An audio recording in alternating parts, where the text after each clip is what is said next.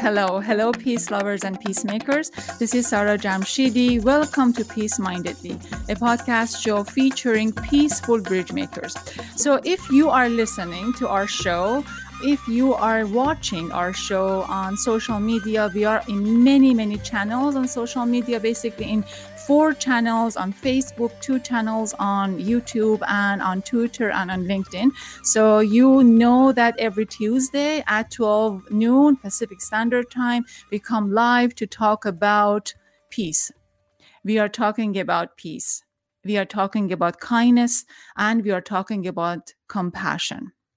The main reason, because we are around the world and in the US are dealing with a situation like a war-like situation. I know war because I was a war correspondent and I've been dealing with revolution and war and so forth. So I know that how war-like situation really looks like. So in the US alone, during the last few months, we have had 7.4 million people infected with coronavirus. And of those, we had 210,000 casualties.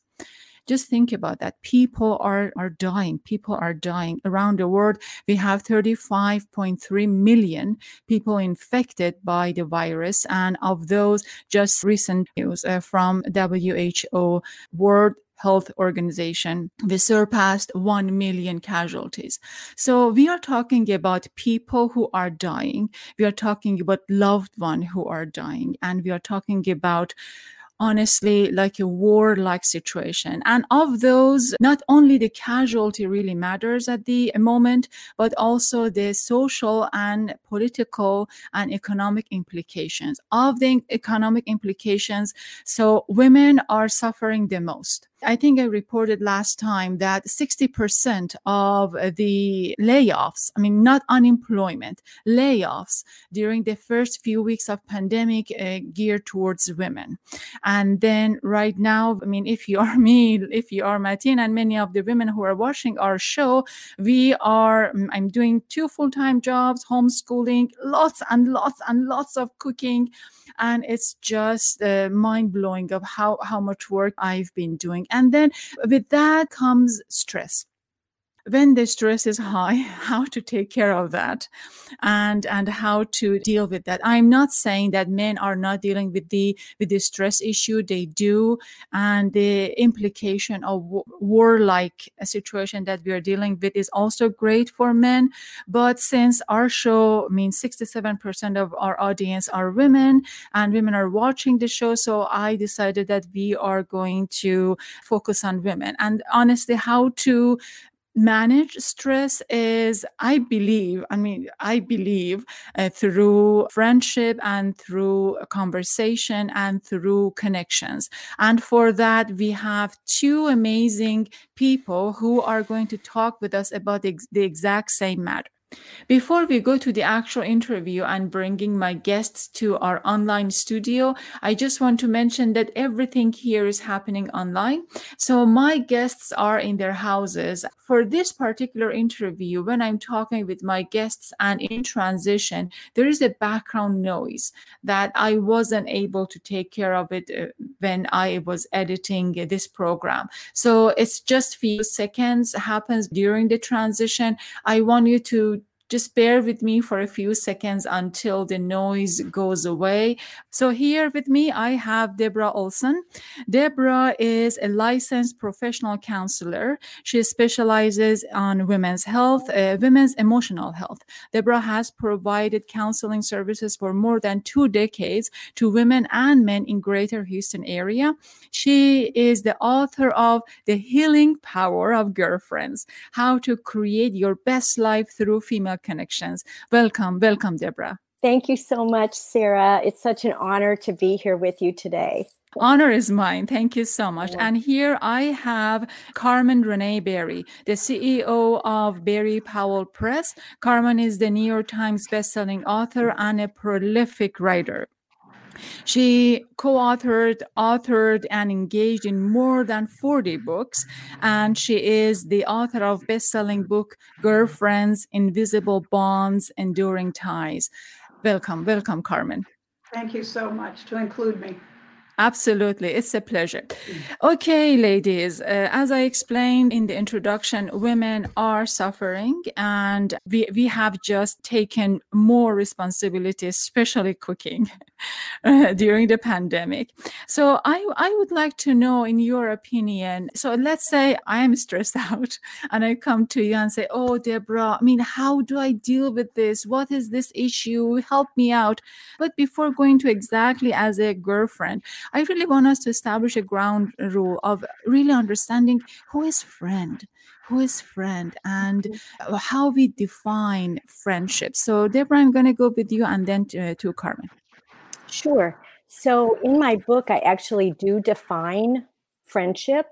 And one of the ways I came to having very appropriate definitions for friendship is when I was writing the book, I developed a questionnaire that I circulated throughout the United States from coast to coast. I got those back, almost 200 of them. And they were from women, all different age groups. I did a demographics question, 20 something to 60 plus, and they checked the box of where they fit in that demographics age group. And they answered the questions that you just posed. What are your expectations for friendship? What is being a friend? What is that like? What do you need in a friendship? I got great answers back. They were powerful, but I also saw lots of trends that women across the lifespan want the same things. We're looking for honesty. We're looking for people we can trust. We're looking for people that have our back when the going gets tough. We're looking for people that want to basically do life with us. They want to walk through not only the fun times, but the trials and tribulations that we know come to us at one point or another. So I got lots of those back. And I really have to say that we as women, no matter what part of the country or the world we live in, what age group we are, we want the same things in a friendship. So friendship, but not every relationship is friendship. So there is a process taking place from a relationship to a friendship. So how do we go through this process, Carmen? Well, I think we meet people and they are initially acquaintances, or you're a coworker, they may attend your church, or they may be a neighbor. And then you sort of start to sift through whether or not this person really can be trustworthy or not. How much can you really show your real self to them? And I think as you get to know them and you talk, you test that out. Those women that get you, some women will get you just right off the bat. Others, it takes time. It takes time. But I think it's a maturing process where you're almost doing an interview. And then you find out, yeah, I can trust this woman with who I really am and not what I'm just trying to present to the world. So I think you are like me. I mean, I have a friend to go to movie with. I have a friend to watch a movie, or I have a friend to go for walking. But Deborah is explaining in her book that there are just different levels of friendship. But I'm thinking, so what makes and what is the process of going through friendship to girlfriend? You mentioned, Carmen, trust and also being a reliable person and so forth. But I'm guessing, so from relationship to friendship and then to girlfriend, how do we get there? Yes, Deborah. Just real quick, in my book, I have this diagram included, and this is a friendship framework that I designed, which really highlights exactly the question that you're asking, Sarah, and that is the different levels of friendship from the outer circle, which is acquaintances, all the way to the BFF, which is the inner core. And there are different levels of friendship that go all the way to the BFF. And what I did is I thought about what characteristics and attributes define each of those levels of friendship, because we start out in the acquaintance level. That's when we're first getting to know somebody, and it's casual and it's not very deep, and it's just sort of a casual hi, how are you? And we decide if we have something in common or not with them. And then as time progresses, we go through a deepening process as that person becomes not an acquaintance or a casual friend anymore, but a BFF. And in my book, I list all of those attributes for each of the levels of the friendship. And when the BFF circle happens, and we only have a small, maybe 5 or 6 people, right, that fit in that very tiny circle, they know us from the inside out. They know where our insecurities are, where we're vulnerable. We've been raw with them. We've been really raw. And they become your friend, huh? Yes, exactly. Yeah. I have some Yaya friends, and they're my besties. Yes. Excellent.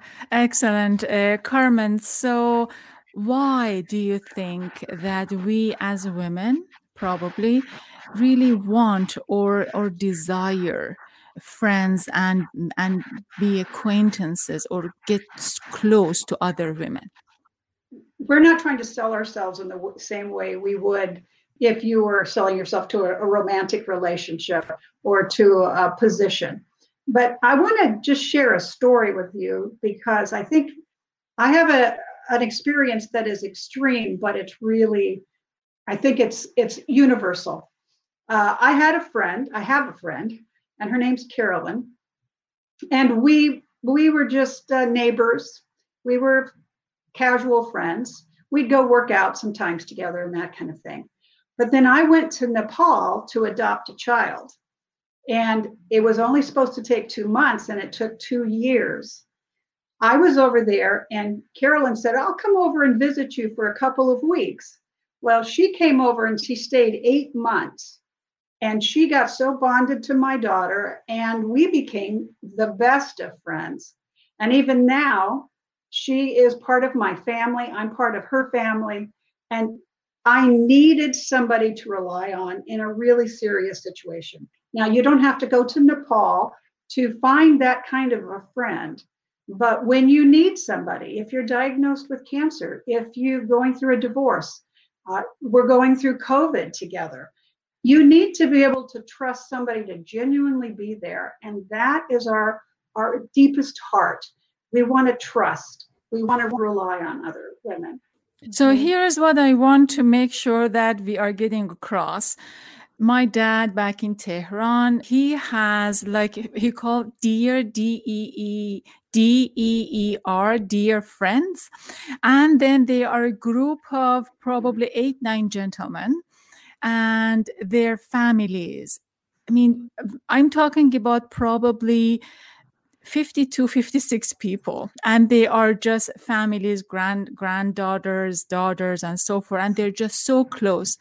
And when we are talking about friendship, we are not excluding men. I just want to make sure that this is, we are not, but we are saying that, and they do have this skill to create friendship, of course, but we are talking about, so men probably, women probably are more skilled, right?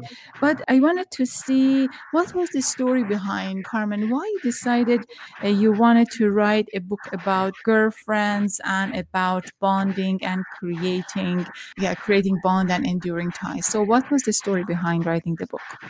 Well, it's a very personal story. When I was a little girl, I was physically abused by a woman caretaker, and I didn't remember it. I blocked it out. And so it wasn't until I was older that I realized I didn't trust women. I was in therapy. I went through a process of understanding it and accepting that I was safe with women. And that was the time I decided I wanted to write a book on how important women friendships can be. Women can be very dangerous. They can be catty. They can be deceitful. So it isn't that like women are good and men are bad or something like that. We really have to be discerning on which women we allow in our lives. But I came to a point where I was ready to release my fear of women.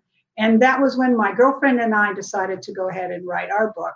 And we also interviewed about 100 girlfriends, and we pulled their stories together. And that was the basis of our book.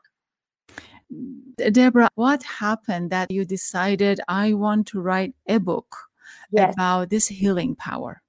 Yes. So again, a personal story for me. I have been blessed across my adult life with wonderful, wonderful girlfriends. And I've moved in different states. We've moved around due to my husband's career changes. And so I have acquired wonderful girlfriends that as I've moved to different states, I keep those friendships and then go on to make new friends. And one day, a couple years back, I was on a beach in Mexico with some dear friends of ours. We were there as couples, and she was one of my longtime friends from Milwaukee. I've been living in Texas since 1992, so we've been in different states for many, many years. And she and I were chatting away on the beach, having the greatest time catching up because we don't see each other much. And her husband was observing this, and he said, "My goodness, you girls, you ladies, you just pick up where you left off, even though it's been 5 years or whatever." He said, "You've kept your friendship alive and vibrant all these years. What would you say you attribute that to?" And we looked at each other, my friend Kathy and I, and we said, well, giving up our friendship because I moved to Texas and she was in Wisconsin was never an option. We knew that we had to be intentional with that friendship.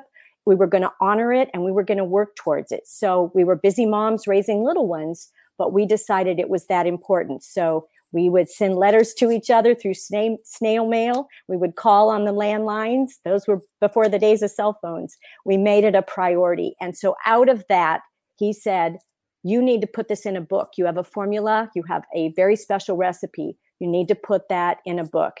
And Deborah, so I did. what is the chemistry between you and Kathy that kept this relationship and friendship going? Well, she is one of my yayas that you talked about a little bit ago. There's 4 of us yayas, and we're all from the Milwaukee days. Kathy and I bonded many years ago, and I think a lot of what's special about our relationship is how it started. We both moved to Wisconsin from other states for our husbands' careers, and we didn't know a soul. I had a little 9-month-old baby. She was pregnant with their first baby, due any day. And in that time, when both of us were young moms, not really knowing anybody in Milwaukee, not having family connections, nothing, we gravitated towards each other very quickly because we saw in each other a special kinship, a special friendship that went very fast. We stayed very much in touch during those years raising our little ones. And that connection that came out of that, as we both had struggles, as moms do, young moms have a lot of challenges. We were in that friendship together, surviving those challenges with only each other. We didn't have a mom in town. We didn't have any support. And so that friendship cemented and bonded for life. Excellent. And my moving to Texas didn't alter it at all. Mm-hmm. Excellent. So very quick housekeeping notice. So here, when I'm talking with you, there is a steady noise in the background. So there is a chance that a tab is open on your computer and is creating this. Just do not close this tab. But if you could please close any other tabs, so then we have a better sound quality. So stay put. I'm going to come back, but don't close this tab. Please stay put. You are watching To Peace Mindedly, a podcast show featuring peaceful bridge makers. We are live streaming our show on many social media channels, and also the same conversation goes live on Thursdays, usually after we edit and we mix and we include songs and all of those on many podcast channels. We are on Google Play, iTunes, iHeartRadio, many, Spotify, just name it. So it's very easy to find us. It's very easy to find this conversation. For this season, we are featuring our authors and our guests on every Tuesday at 12 noon. For next episode, I am talking with Leila Rafei. Leila is the author of Spring. Spring is a novel about Egypt's revolution. And when I was talking about war and warlike situation, I know revolution, I know Iran revolution, and there are lots of similarities between Iran revolution and Egypt revolution. talking about girlfriends to talking about war and another revolution. It should be interesting. So I think we are just trying to balance our programs with something interesting and tangible and warming your heart, and with something sometimes serious. Right after that, we are talking with 3 authors. Their book called Compassionate Conversation, How to Speak and Listen from the Heart. So these 3 authors, Diane Musho Hamilton is a Zen teacher and an award-winning mediator. Gabrielle Wilson is a leadership coach and peace builder, and Kimberly Lowe is an author, coach, and peace specialist. So basically, they manage workshops, they go to war zones, and they just are in contact in people who are dealing with chaos and conflicts in war zone areas sometimes.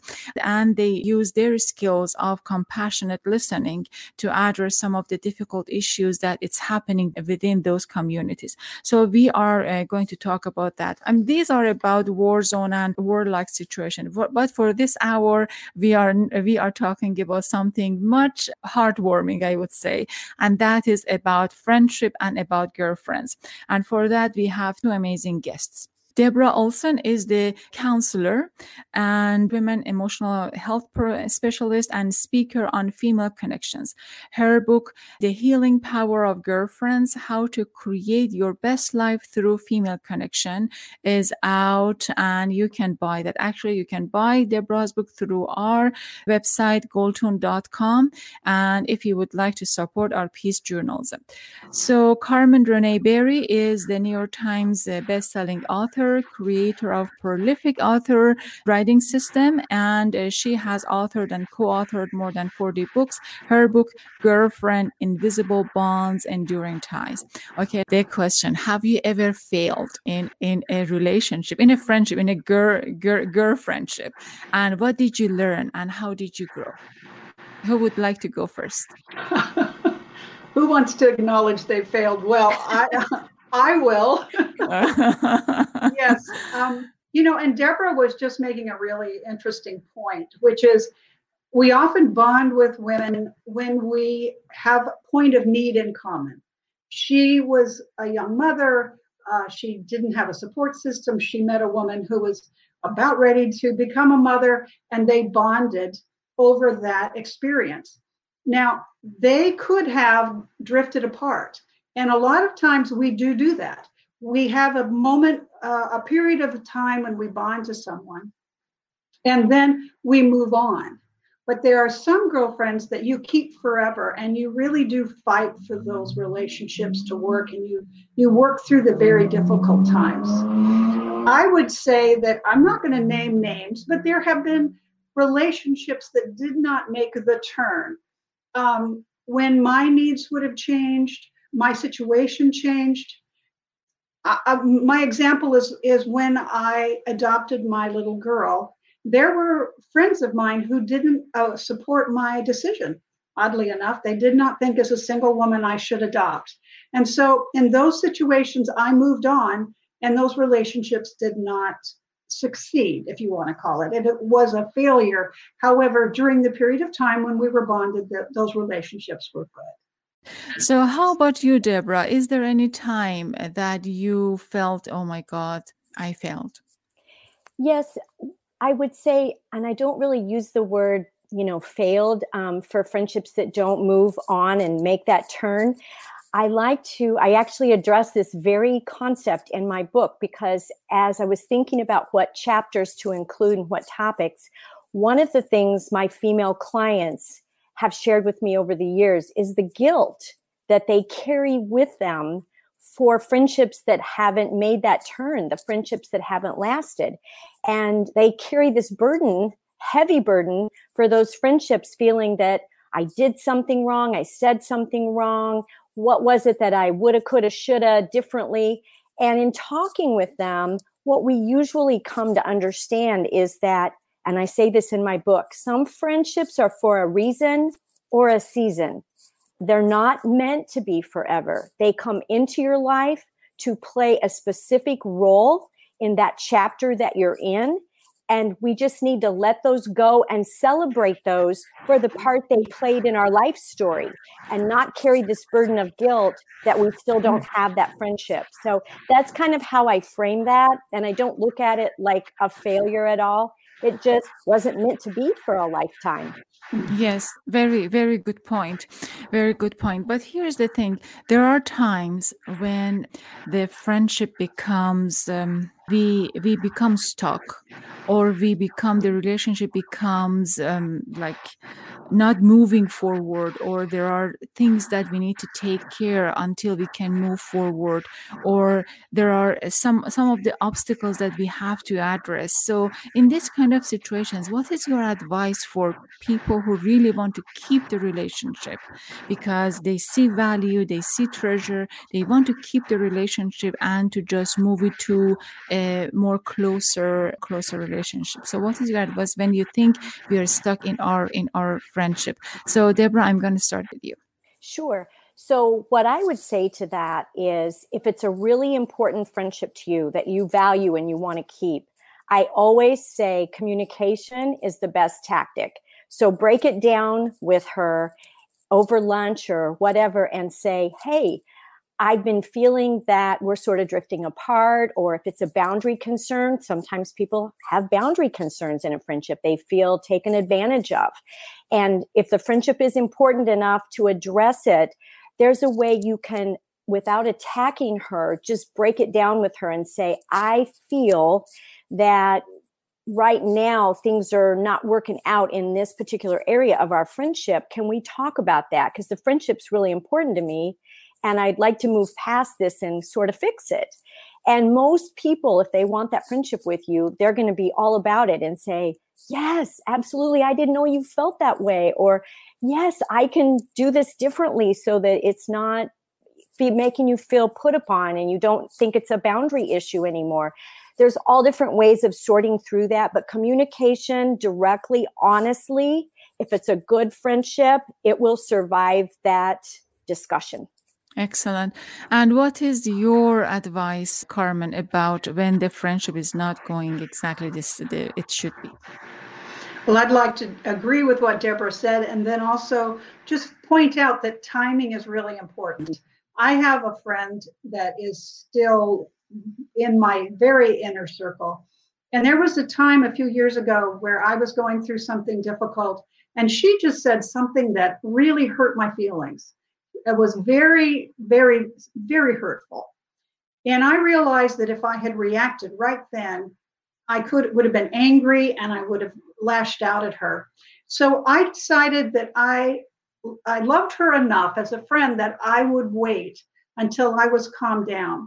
And several months later, when I was in a much better place, I sat down with her and I said, you said something that really hurt my feelings, and I need to talk to you about this. And she was stunned. She was like, oh my gosh, I never meant it to come out that way. And we were able to work that through. I think sometimes timing is really important in when you discuss it. When you've just been hurt or you're just upset, that might not be the best time, but wait if it's really an important relationship and be able to express yourself calmly. Excellent. Yes, absolutely agree with you. So I would like to know what's happening in your life right now. I mean, I know, Carmen, you started a new company and you're dealing with a new publication. And Deborah, I would love to just know what's happening in your life. I'm going to start with you, Carmen. Well, I've been writing books for a long time, and I have been ghostwriting books, but I'm at a point in my life where I really want to launch other authors.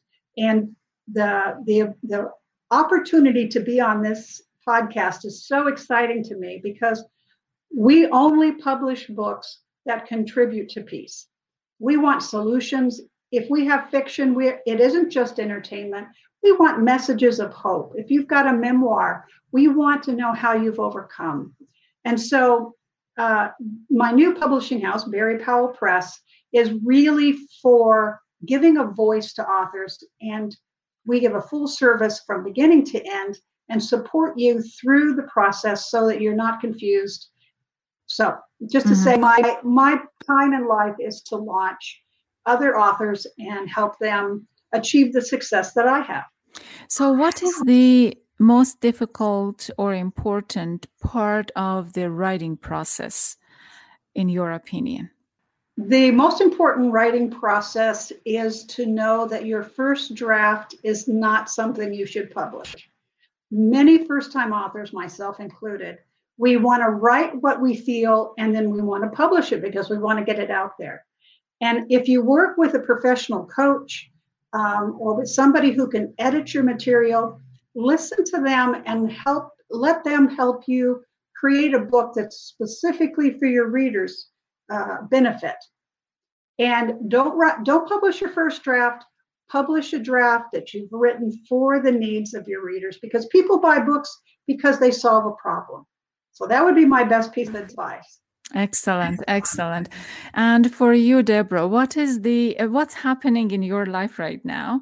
And when you were writing the book, so what was the most difficult or challenging part for you in writing the book? Mm-hmm.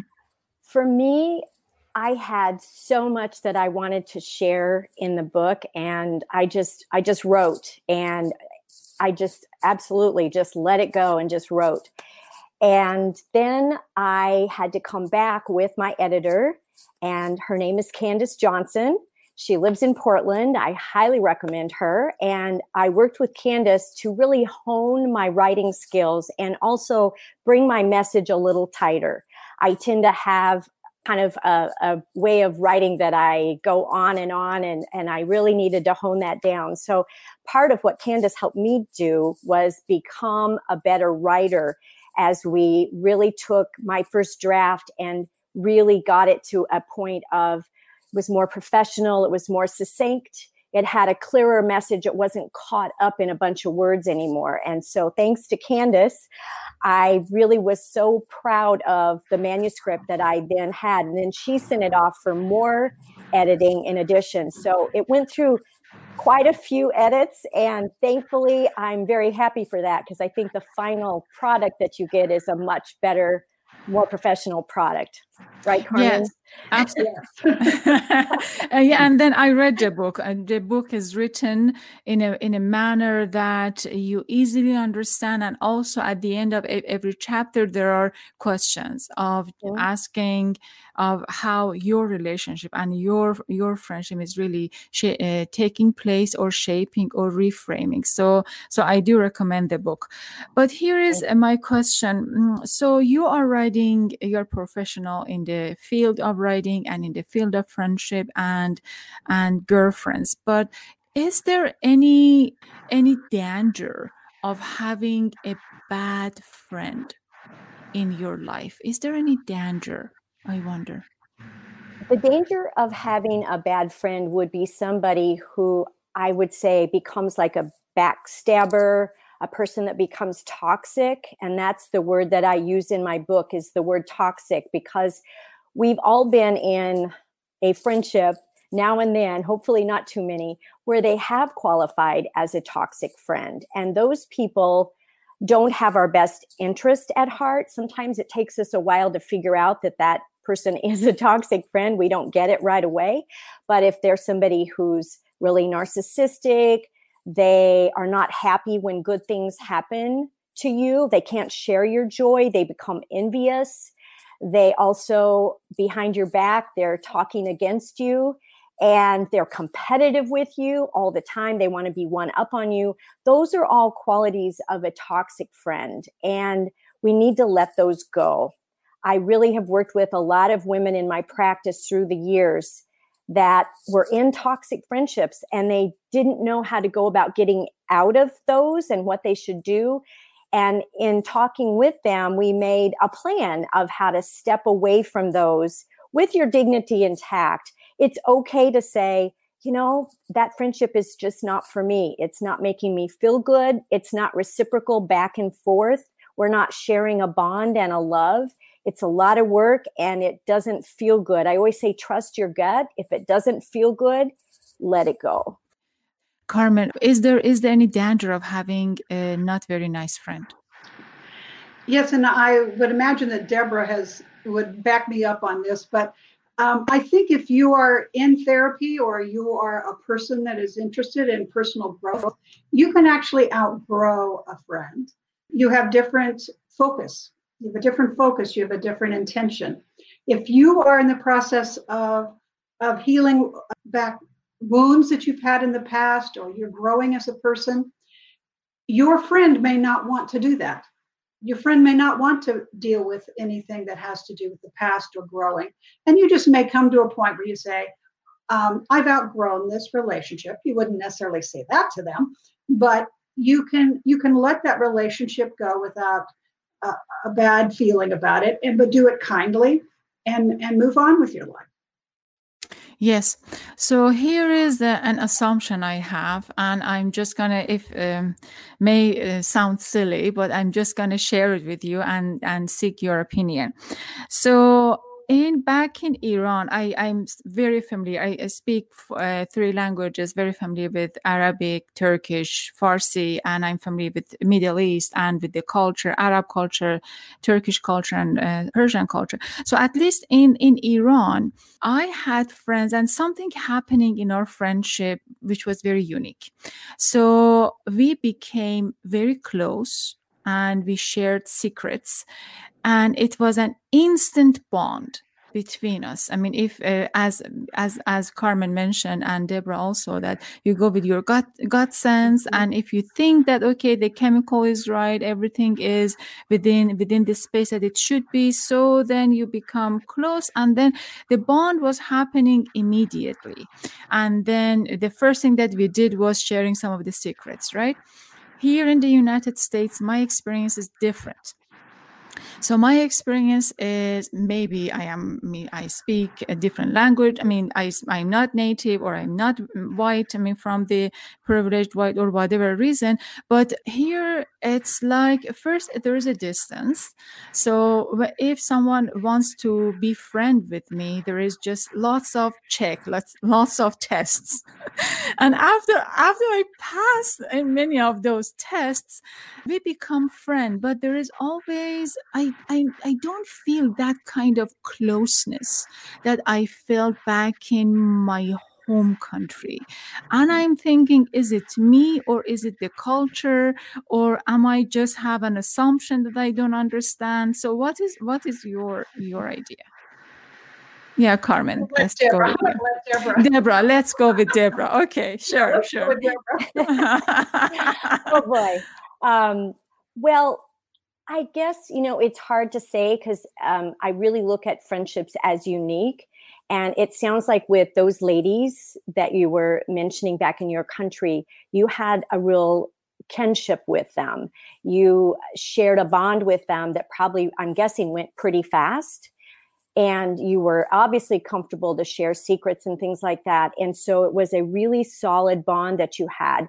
And I think that, yes, you mentioned culture. I think culture does play a part in that. I think it enhances and it maybe even solidifies that bond that we feel because we are from the same culture. And so I've worked with all different multicultural clients through the years, and we've talked about what part that culture plays. It definitely plays a part. We tend to, just kind of a human quality that we have, we tend to be drawn towards people oftentimes that are similar to us. So that's why you'll see people that work together become, beyond just the work environment, they become good friends outside of work. They share that similar work experience that solidifies that relationship. And so being similar, whether it's culturally or professionally, it plays a huge part in solidifying that bond and making that friendship grow fast. Absolutely. So we are in this space of Black Lives Matter. And then we are more conscious than ever about white privilege and about responsibility that comes with the white privilege, right?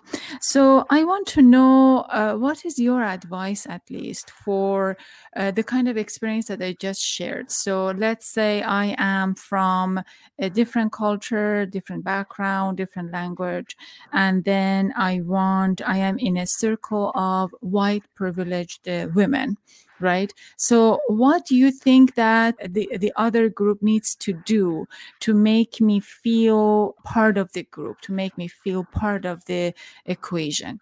Carmen, I'm going to go with you. Yes, I can't defer that now. I do want to say that I have I have probably 2 or 3 very close friends that are Nepalese because I lived there for 2 years. But it takes a different kind of work. But as a woman who is white and who has grown up with white privilege, I think the most significant thing I can do is to listen to another woman's story, especially if she comes from a different cultural background, if she's a different age. You can be white and a different age, and they're going through a completely different world than I am. But we have to make room for other people's stories, especially if they are not like our own and they challenge us. If I have to change my story to make room for you, that takes work on my part. And I think that's what it takes for us to really get past the racial divides, the blind spots we have in our own biases. We need to listen and make room for other people's stories. And also take part on my side as well, because it's an issue. I mean, I'm a part of a chapter, a leader of Sisterhood of Salam Shalom, so Muslim and Jewish women. And one of the discussion that we have is that also Muslims needs to be equally engaged if they want to be included in the larger community.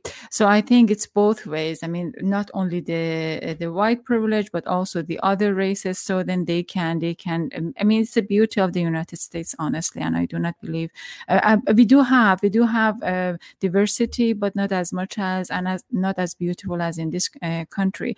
But Deborah, so at least what is your take? So okay, Carmen mentioned something about it takes a different toll of engagement and also feeling to get included. But what is your advice for probably mainstream who has a person like me in their community? What should we do to feel connected? One of the things I'll just say right away is that I feel very blessed living in Houston, Texas. We are now the most diverse city in the United States. And we have almost 7 million people in our entire metropolitan area. It's a very sprawling city. It takes an hour to get from one side to the other. And I am so proud of the fact that my hometown, Houston, Texas, is now the most diverse city in the United States. And I just think that's so cool. What I think is important when it comes to diversity is to never presuppose what it's like for another person that's in a different category in terms of ethnicity or socioeconomic status. Never assume what it's like to walk in their shoes if you have never had anything like that in your past. If you're born into white privilege, then it's important to put that aside and not be judgmental and try and understand what it's like for somebody that was born into a family that didn't have much means. So I like to say not to be judgmental, but to be accepting. And with that acceptance, I think comes a very powerful thing, which is called love. Absolutely. And I am a person that if I had to say what is the one most important ingredient in this country right now that we need to really focus on, it's to love one another and come together through love. That can be so powerful, to accept each other, to meet each other where we are, not be judgmental, and to validate each other. To accept the fact that somebody's had a really tough time, validate that. Talk to them about that. Say, what's that been like for you? That has to have been so hard, but let's be friends. I have friends from all over the globe. I'm very lucky in that I belong to a group here, and we have people from Europe, we have people from South America, we have people from Mexico. And I love that because as an international person, in terms of the way I process things and think about it, I think we are so much better and we're so much more powerful if we can all learn from each other and be together as one big globe, rather than pockets of this group or pockets of that group. So Exactly. So honestly, the theme of this program is compassion. And this is, in my opinion, I mean, going through revolution and war and lots of chaos is the only answer to war and chaotic events, because love and compassion is what we really need. So please stay put with me. You are watching To Peace Mindedly, a podcast show featuring peaceful bridge makers. And as we talking with our guests, the theme of this show is kindness, love, compassion, and peace, and especially peace, because I'm from Middle East and we know that how much we really need peace in that part of the world. For this hour, we are talking with Deborah Olson and Carmen Renee Berry, authors of Girlfriends books. They are experts of girlfriends. So Deborah's book, The Healing Power of Girlfriends, How to Create Your Best Life Through Female Connections. And Carmen's has not thousands, but many books. One of them, Girlfriends, Invisible Bonds, Enduring Ties. You can find these two books on goldtune.com. So with the group of international foreign correspondents, we cover stories that matters, everything that matters to our community of women who are bridging gaps between nations, cultures, and ideas. So goldtune.com, and Peace Mindedly is a podcast under Goldtune. So if you buy your book through our website, you are supporting our peace journalism initiative. At the end of every program, I ask my guests to share a statement, a prayer, something meaningful about peace, about kindness and compassion. And for that matter, I'm going to go with Carmen first, and then we go to Deborah. Yes, Carmen. You know, kindness is kind of a namby-pamby word. You know, we can, be kind. But the reality is it takes a lot of character to be kind when someone is not kind to you. And so I've sort of coined the phrase hardcore kindness, because you really have to make an effort to be kind in situations where it's much easier to be cruel. We must make that effort. We need compassion and kindness and reaching out and understanding another person's story. And then we can come together. That's very, very important at this time. Deborah. Yes, if I may, I'd like to read from the back of my book, The Healing Power of Girlfriends. I actually talk a little bit about this exact point, and it really goes to the whole concept of we are really all one in the end. In working with a variety of women in my counseling practice for nearly 20 years, I can honestly conclude the following. Though we may be from different social, economic, ethnic, educational, and religious backgrounds, we all share a common thread as women. This common thread knows no color, no ethnicity, no economic or religious status. As women, we all are wired exactly the same to need fellowship with each other. Some of us may need lots of friends, and others may prefer only a few close girlfriends. But what seems to link all of us is the biological need to gather and connect with each other. The imprint that is left on our hearts and our souls from these female friendships is penetrating, life-changing, and lasting. We women find the best version of ourselves when we share in female friendships. Absolutely. Thank you so much. I'm just going to bring Mateen to our studio. Thank you so much with Mateen, with everyone. Yeah. Thank you so much for being engaged in this conversation. Khuda Hafiz. Thank you for a good discussion.